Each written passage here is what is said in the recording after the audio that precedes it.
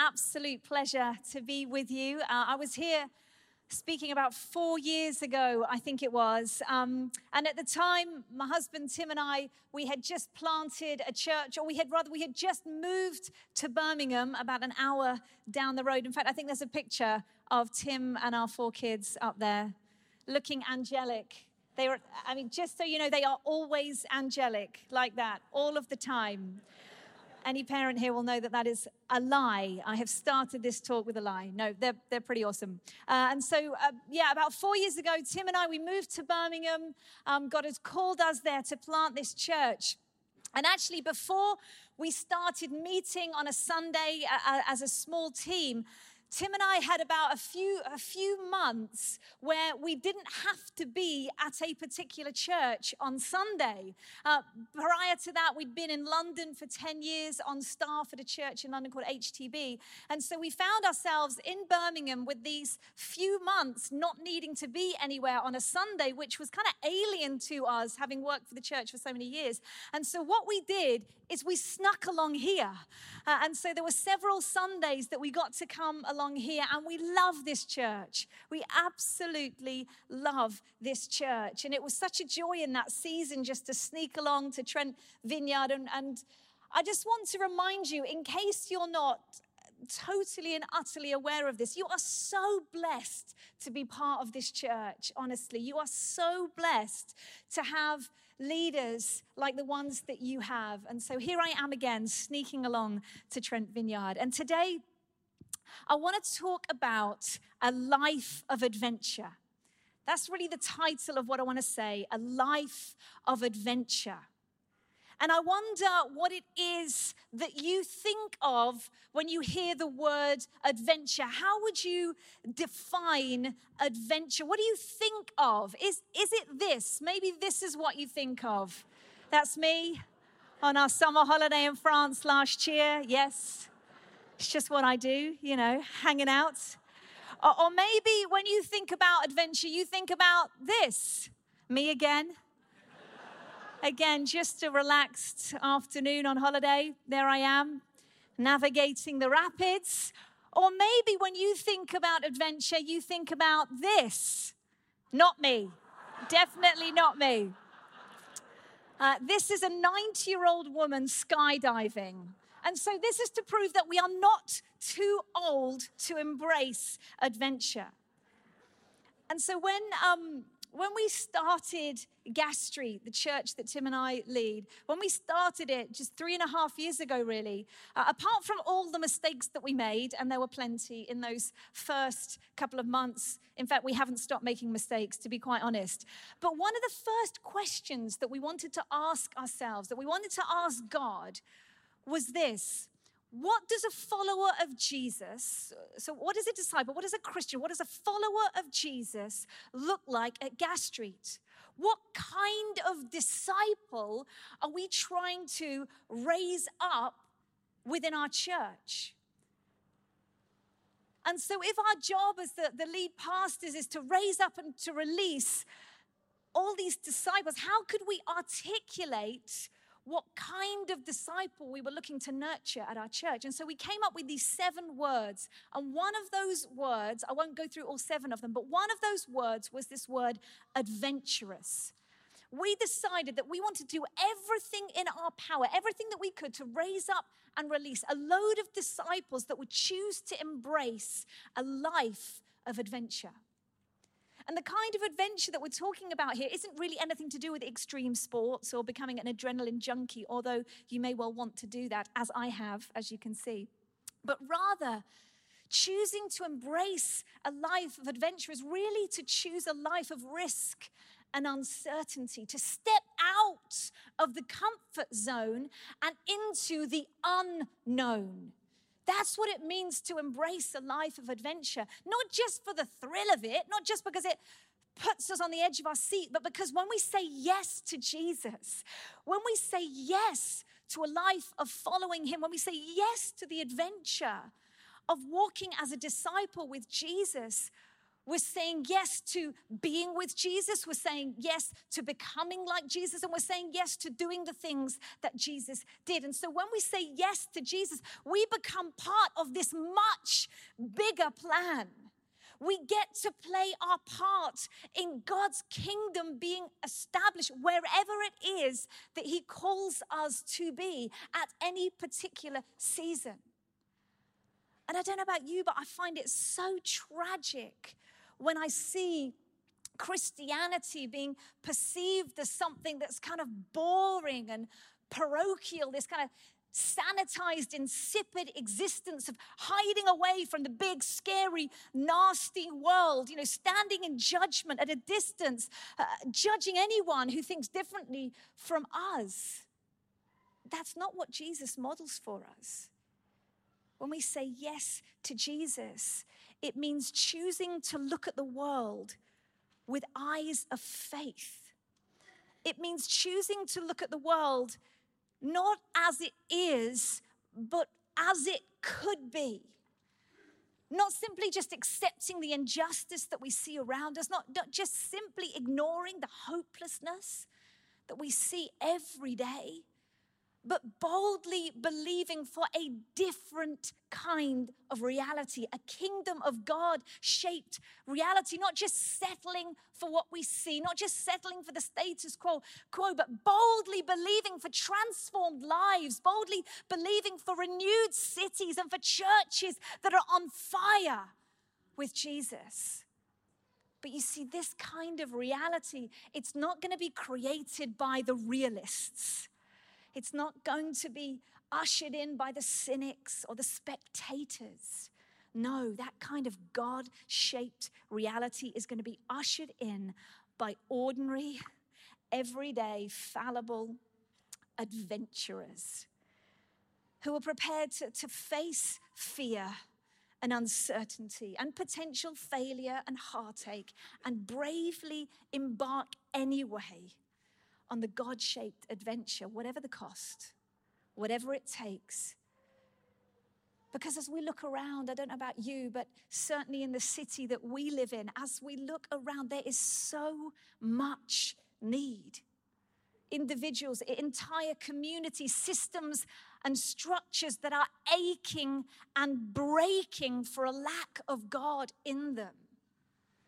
And so this is not the time, is it, to settle or to get comfy? This is not the time just to kind of plod along spiritually. It's not the time to get stuck in kind of default mindsets.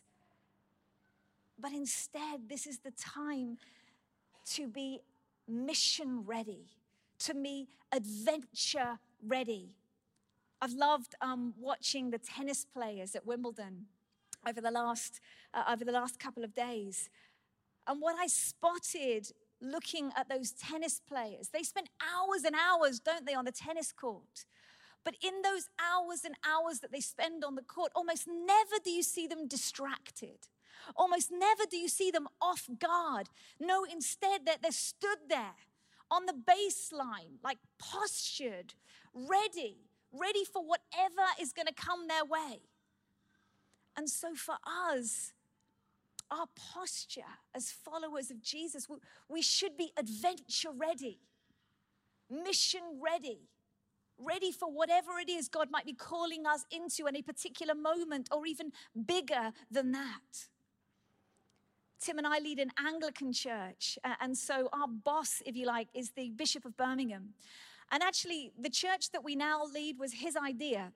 And I remember at our commissioning service 3.5 years ago, he said these words to the people that were gathered at that very first gathering that we had. He said, you know what? This church has been called to be a church for the uncomfortable. This is not a church where you're going to sit down and get comfy and stay still. No, God has called this church to be a church for the uncomfortable. And that has stayed with us, this idea that we would raise up this crew of disciples that are ready, mission ready, adventure ready. And that's what drew us to this church. That's what we tasted here at this church. And I know there are many, many people already at this church living like that, living those lives of adventure, everyday, ordinary Christians who have chosen to put aside comfort, to put aside convenience and control, and to pursue the adventure that God is calling them into. And so, as I said at the beginning, we've got so much to learn from you guys, so much to learn, but I sense that God wants to speak to each one of us today with a fresh encouragement, maybe a fresh revelation of what it means right now in this season to follow him into a life of adventure. And it's important to mention, I think, at this point, that life can be really complicated. Life is not always straightforward. We know, don't we, that life is nuanced, really, with ups and downs, with highs and lows, from like the mind-numbingly mundane to the unexpected, to the unplanned. And sometimes it can feel like our present circumstances, they feel like they restrict us somehow. Maybe it's a season that feels quite limiting in some way. And we know, don't we? Any of us that have followed Jesus for any length of time, we know that this journey of adventure at times can be overwhelming. At times it can be really, really hard going. And it might be that you're here and you feel actually somewhat battle weary. Maybe you're here and actually you just feel pretty jaded by the whole thing. Maybe you've allowed disappointment to kind of grow and fester in your heart, and you can feel it beginning to turn into resentment and cynicism. Maybe you're here and you feel hemmed in somehow or overlooked at this point of time. And for some, actually, the harsh reality of what you're going through right now feels really, really tough. And again, the sense I have is that God wants to speak to us into that place. He wants to speak to each of us about what that next step of adventure might be. And it's going to be different for each of us. It might be here, you might be here and you don't know Jesus. You're exploring faith. You're not sure what you believe. And for you, actually, the next step is a step into faith. It's a step of saying, I'm going to make this step of faith, trusting Jesus that you're real, even though I still have a million questions. And so I want us to take a moment just for a second to think about what it would look like if we just fast forwarded a year. In your minds, just fast forward a year from now. And so what would it look like a year from now if you embraced more fully a life of adventure? What changes would you make? Where might you be in terms of your career or your finances or some of the key relationships in your life, in terms of location, maybe, faith? What about around your daily choices in terms of what you do with your time and your energy?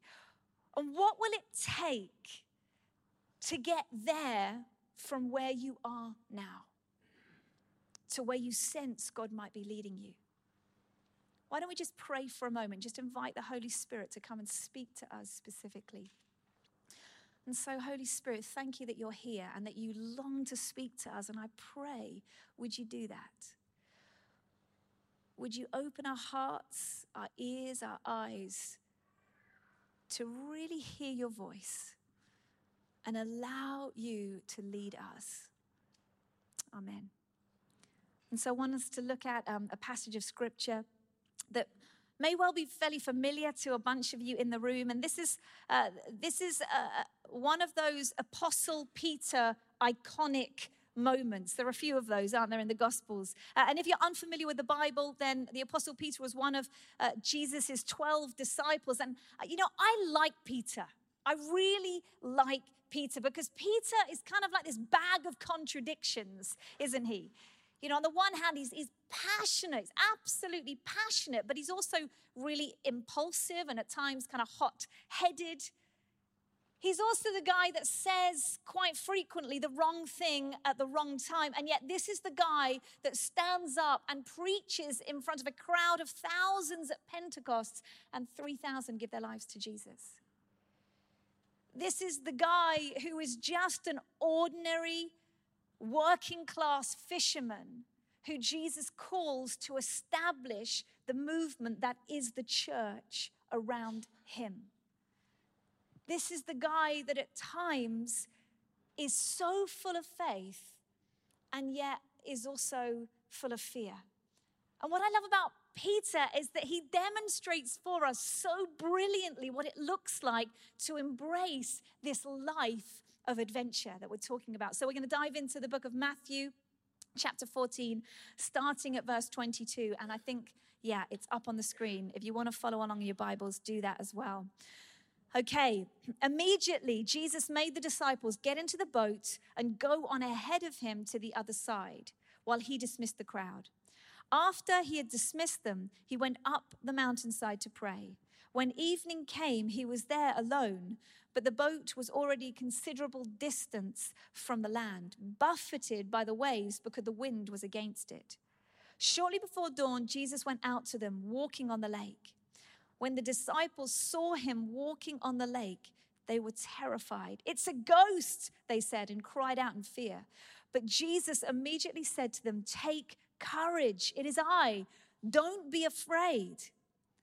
"Lord, if it's you," Peter replied, "tell me to come to you on the water." "Come," he said. Then Peter got down out of the boat, walked on the water, and came towards Jesus. But when he saw the wind, he was afraid and, beginning to sink, cried out, "Lord, save me!"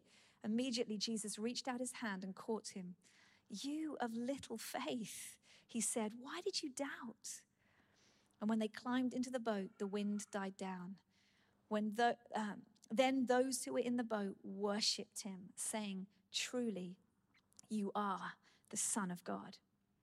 I love this story. But here's the tension in this story. Perfectly illustrates this tension. And this is a tension that I know I face as a Christian almost every single day of my life. Here's the tension. I want to walk on the water, but at times I just don't want to get out of the boat. That's the tension, right? We want to walk on the water, but at times we just don't want to get out of the boat. There are times where I feel compelled by the Spirit to step into the unknown, to risk uncertainty, and yet too often I just want to cling to, grab hold of the safety of the boat and what I know. I want a life of adventure. I want a life of purpose. I want a life that counts for something in the kingdom of God, and yet I don't want to take the risk. I don't want to take the step of faith. There's something so simple and profound in this moment of encounter between Peter and Jesus. And we know, don't we, that even on a superficial reading of it, we know that this isn't like some kind of party trick that Jesus is wanting to show to his disciples. He's off duty. "Hey guys, I'm going to show you what I can do." No, he's not showing off his miraculous powers. We have this sense that Jesus is wanting to show them something, to teach them something, particularly Peter, in this moment. And so as we read it, we get a feeling, right, that this isn't really about boats. This isn't really about lakes. This isn't even really about walking on the water, as amazing as that is. You see, this encounter, it's about faith. It's about obedience. It's about trust, and it's about adventure.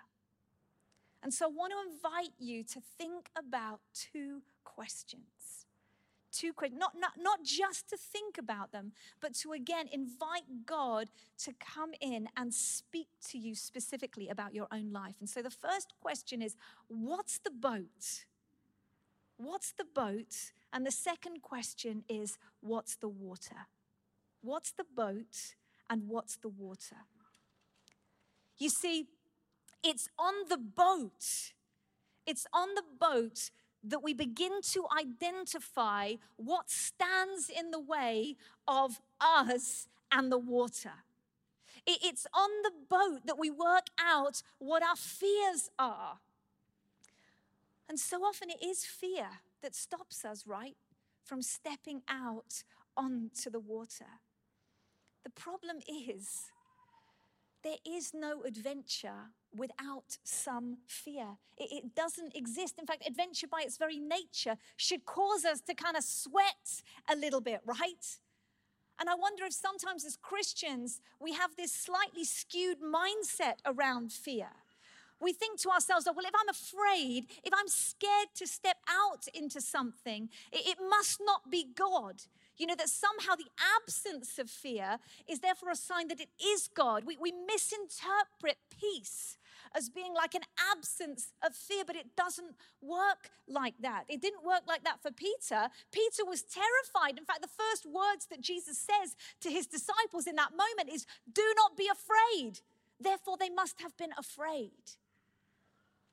They must have been afraid. In fact, there's a good precedent for that throughout the Bible. How many times do we read in the scripture when God is inviting somebody into a really, really scary God-shaped adventure, the first thing they say is, and God says, don't be afraid. Don't be afraid.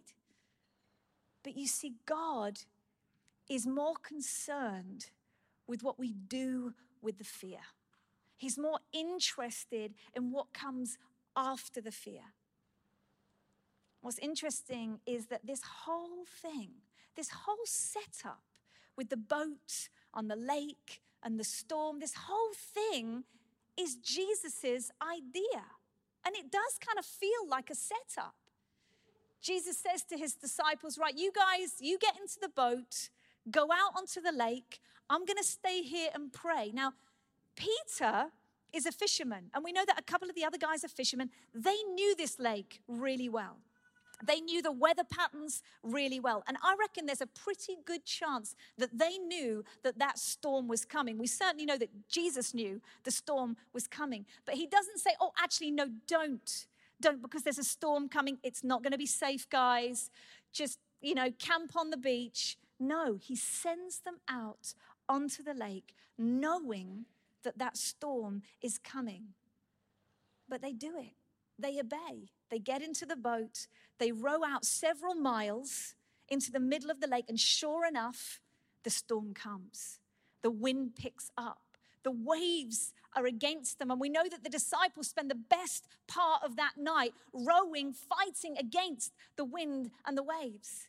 And again, I wonder if one of our misunderstandings that we have around faith, around following Jesus, is that somehow we're then immune to difficulty and adversity. And so when it hits, we're like, why are you sending this difficulty? Where's this adversity coming from? I thought you said, if I followed you, Jesus. But we see here that Jesus deliberately leads them into difficulty and adversity.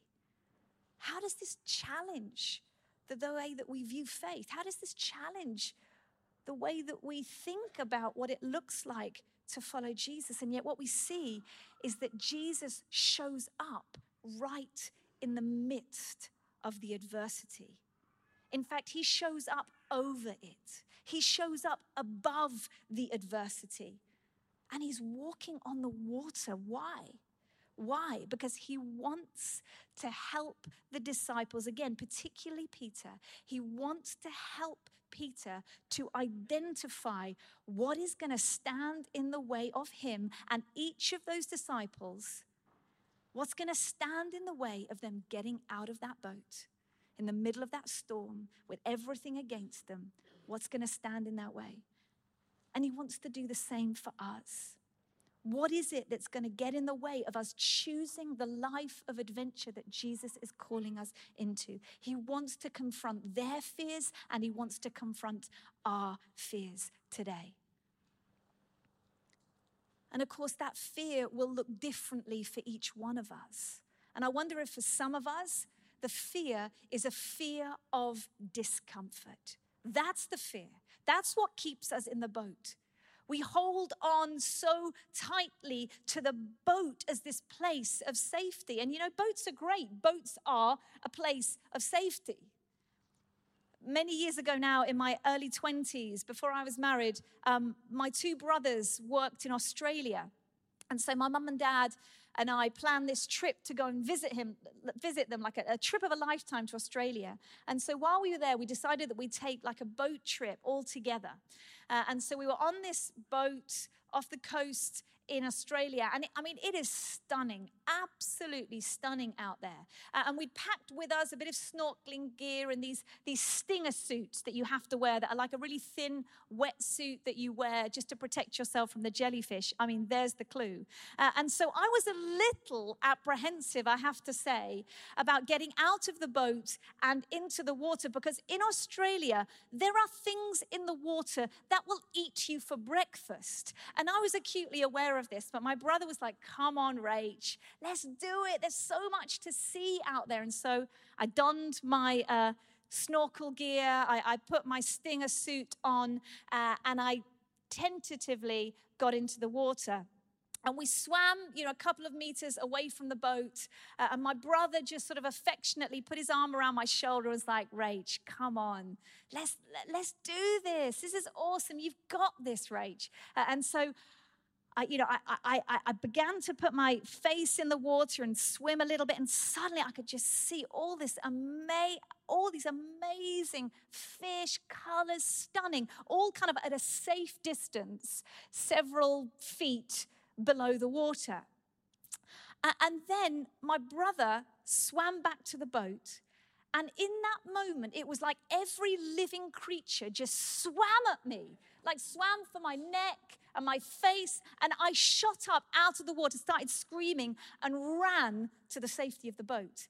And when I got to the boat, I found my brother in absolute hysterics and discovered that when he put his arm affectionately around my shoulder, he attached a large piece of fish bait to the top of my zip. And in that moment, the boat very much felt like a place of safety. But the problem is, if we allow it, the place of safety becomes the place of comfort, becomes the place of comfortable. And actually, the more comfortable that we feel, the less inclined we are to want to step out of the boat. And risk and comfort, they actually can become habits. The more we choose risk over comfort, the easier it is to do it again. And actually, the more we choose comfort over risk, the harder it is to take a risk again. We become risk averse. We become almost fearful of discomfort. We make the nice, comfortable life our goal.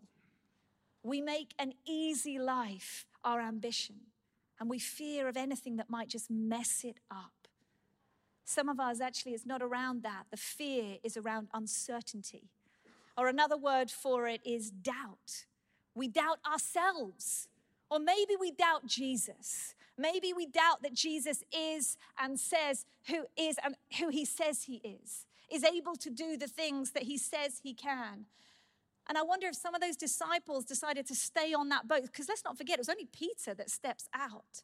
And maybe some of those disciples, they decided to stay in the boat because they weren't fully convinced that Jesus was who he says he was. In fact, in Mark's gospel, his version of the story, he says their hearts were hardened. And I wonder if for some people, your ability to trust has been so undermined by stuff that has happened in your life. Maybe stuff that was completely out of your control. And actually for you, you struggle to believe that God's plan is worth the risk because you've been let down before. You've been wounded and hurt before, and you've learned the hard way. Just rely on yourself. Stay within the familiarity and the safety of the boat. And so some of us, we choose to stay in the boat because the uncertainty of stepping out is just too much. It's too much. For others, it's a fear of failure. It's a fear of failure. We hear this story of Peter stepping out of the boat, and we view this story through the lens of failure. We focus on that moment where Peter takes his eyes off Jesus and begins to sink. And there's this fleeting moment of failure, and it's for that very reason that we don't step out. We perceive his humiliation in that moment, that sinking in front of everyone, sinking in front of Jesus, his imperfection. He tried, but he failed. He failed, and it's the fear of failure mindset that some of us have that keeps us strapped in, secure in that boat. I heard the story of a young woman who was in her third year at university. And she was coming up to her final exams, and she was absolutely terrified, really terrified. She was a brilliant student, top class student, but these exams that loomed in front of her were absolutely terrifying her. She was kind of almost debilitated by fear, and her parents had realized just how badly she was feeling in that moment, so they contacted her tutor. And her parents and the tutor had a meeting together. And in the meeting, the tutor could see quite clearly how fearful of failure this young woman was. And so he said to her, look, what if I give you an A? What if I give you an A right now? Before you've even sat one of your exams, what if I give you an A right now? Would that help? And she gently nodded. He said, okay, you've got it. You've got the A. It's yours. You've got an A. Now go and sit your exams. And so she sat her exams, and on her own merit, she absolutely aced them. And the parents phoned up the tutor afterwards just to say thank you. And the tutor said, hey, don't thank me. All I did was I took the fear away. All I did was I took the fear away. And the tragedy is, I have seen too many godly, gifted, passionate followers of Jesus, actually particularly women, if I'm honest, shrink back, opt out of what they're called to do, of the life of adventure that they're called to. I've seen them completely undermined, almost taken out, crippled by this fear of failure. And you know, in my own life, there have been times where I have stepped out into the things that I know God has been calling me to do. And I've experienced that horrible sense of failure. And honestly, most of the time, it's just a perceived failure anyway. It's a subjective failure anyway. And then when I'm in that moment, what happens is I'm just hit by this wave, this onslaught of shame. And I find myself saying in my head, don't do that again. Don't step out again. Never do that again. Never risk that horrible feeling again. And I reckon there are people in this room that resonate with that experience. You know God is calling you to something. You've taken a risk. You've experienced failure, and you've opted out. You've opted into the safety of the boat because you don't want to experience that again. And you know the only antidote to that? It's really simple. You've got to get up and you've got to try it again. You've got to get up and you've got to say yes again. Because you know the biggest failure is not to sink under the waves as Peter did. The biggest failure is to never get out of the boat. That's the biggest failure. You see, Jesus is willing us out of the boat. And so the second question is, what's the water? In your own life, what's the water? I love what John Ortberg wrote in his brilliant book, All Around This Story. He said this: let water walking be a picture of doing with God's help what I could never do on my own. If I'm going to experience a greater measure of God's power in my life, it will usually begin by my acting in faith, trusting God enough to take a step of obedience, Simply acknowledging information about his power is not enough. I have to get my feet wet. But when I say yes, I set in motion an adventure that will leave me forever changed. He's inviting you to go on the adventure of your life, but at the same time, you're scared to death. What will you choose, the water or the boat? And so the water is stepping into something that God is calling you to, that humanly speaking is totally beyond you. You know, when God called Tim and I to uproot our whole lives from London and move to Birmingham, it felt like stepping out of that boat. You know, our 4 kids were settled there, schools, friendship, house, the works, church, life, everything was rooted in London. We thought we were going to stay there forever. And then God says, no, I've got another plan for you. I'm asking you to start this church in Birmingham and to begin a new chapter of your lives there. And at first, we were like, are you sure? Are you sure, Birmingham? Are you sure about this? And slowly, as we made those trips up the motorway, we could begin to feel God's heart for that city. We began to fall in love with the place, and we were just brimming over with this vision for what God might do through this humble little church that we had the privilege of leading. But it took us to step out of the boat. There were no guarantees. We stepped out into uncertainty. We'd never led a church before. We stepped out and took a risk, trusting that this was the thing that God was calling us to. And for everyone, that step is going to be different. I reckon there are church planters in this room. And maybe it's something you've been holding in your heart secretly, and God is saying, come on, I'm calling you out to do that. For others, it will be the areas of business. Entrepreneurs in this room, God has planted a business idea in your mind, and he's saying, come on, step out of the boat, I'm in this. For others, it will be around sharing your faith, praying, seeing God's power at work, in your workplace, in your community, at the school gates, whatever it might be. I've got a great friend called Lizzie who was a part of our church for the first few years, and then God called her out of the lovely, lovely school that she was working in a very nice part of Birmingham. And God had said to her, I'm calling you to work in a school for orphans in South Africa.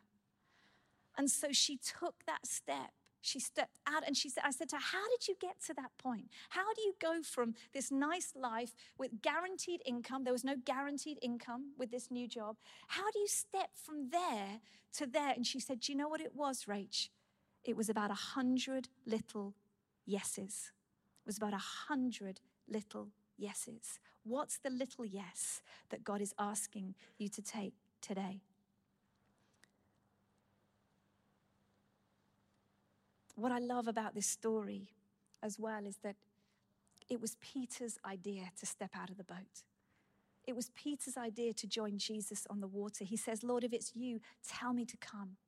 You know, he could have easily done the sensible thing, which would have been, and there's a precedent for this again in the Bible, which would have been to say to Jesus, could you just calm the storm? Would you mind? But he doesn't do that, does he? In that moment, he has this kind of crazy idea. I can imagine Peter standing on the edge of the boat, and this crazy idea just kind of drops into his head. And for some of us, I think the fear is that we think the adventure that God wants to call us into is going to be completely against our will, that somehow we're not going to like it, that he's going to call us to do something that we really don't like the sound of. But no, what you need to understand is that if we allow him, if we begin to take that little yes, he will grow our desire to do the things that he's calling us to. I remember just before we moved to Birmingham, we went to Australia. I realized that's the second reference to traveling to Australia. There were the only 2 times. And I remember being in Australia in Sydney, and Sydney is stunning. Birmingham it's not stunning. It's got a lot of heart. And so I'm stood there on this beach in Sydney. I'd been for a run along the beach in Sydney. I mean, it's amazing. And I remember being stood there thinking, God, could you just call us to plant a church here? Like, I reckon Sydney is crying out for a really great Anglican church. Could you just, and all of a sudden, I just felt this overwhelming love for Birmingham. And I knew in that moment that God could kind of dangle the carrot of any other stunning international capital city. It's not a capital city, is it? Sorry. And yet I knew that we were meant to be in Birmingham and there was nowhere else I wanted to be. But Peter waits, doesn't he? He checks that this crazy idea, as he stood on the edge of the boat, he has this crazy idea, maybe I should just step onto the water. But he checks to see if God's in it. And so he says, Lord, if it's you, tell me to come. It's like he's saying, I'm only going to do this if I'm absolutely sure that it's your idea, because there is nothing logical or sensible about stepping out of a boat onto water in the middle of a storm. In fact, storm or no storm, it's not very sensible, but it is if it's Jesus. It is if it's Jesus. I love this quote that I found on Instagram the other day. Courage is knowing it might hurt and doing it anyway. Stupidity is the same. And that's why life is hard. And for some of us, we have this sense that God is calling us. He's calling us into an adventure. We just need confirmation that it's him. Some of us, we're so fixated on the storm, we've taken our eyes off Jesus. We're more confident in the storm's ability to crush us than we are confident in Jesus' ability to save us. And I end with this. You know, as I was reading over that story of Peter walking on the water, this phrase kept going around my head. You know that phrase, don't rock the boat. Don't rock the boat. You know, don't change anything. Don't mess with things. Just keep things as they are. Don't rock the boat. Don't do anything drastic. Just keep things just as they are. But the sense that I had, that the thing that I sensed God was wanting to say is rock the boat. Rock the boat. Rock the boat of your fear. Rock the boat of your apathy. Rock the boat of your comfort. Rock the boat of your doubt. Rock the boat. Rock the boat. Don't settle for the boat. Don't settle for the boat, because God is calling you onto the water. And I really do end with this amazing words from Sir Francis Drake. Disturb us, Lord, when we are too well pleased with ourselves. Or you could say, disturb us, Lord, when we are too comfortable. When our dreams have come true because we have dreamed too little. When we have arrived safely because we sailed too close to the shore. Can I invite you to stand and let's pray.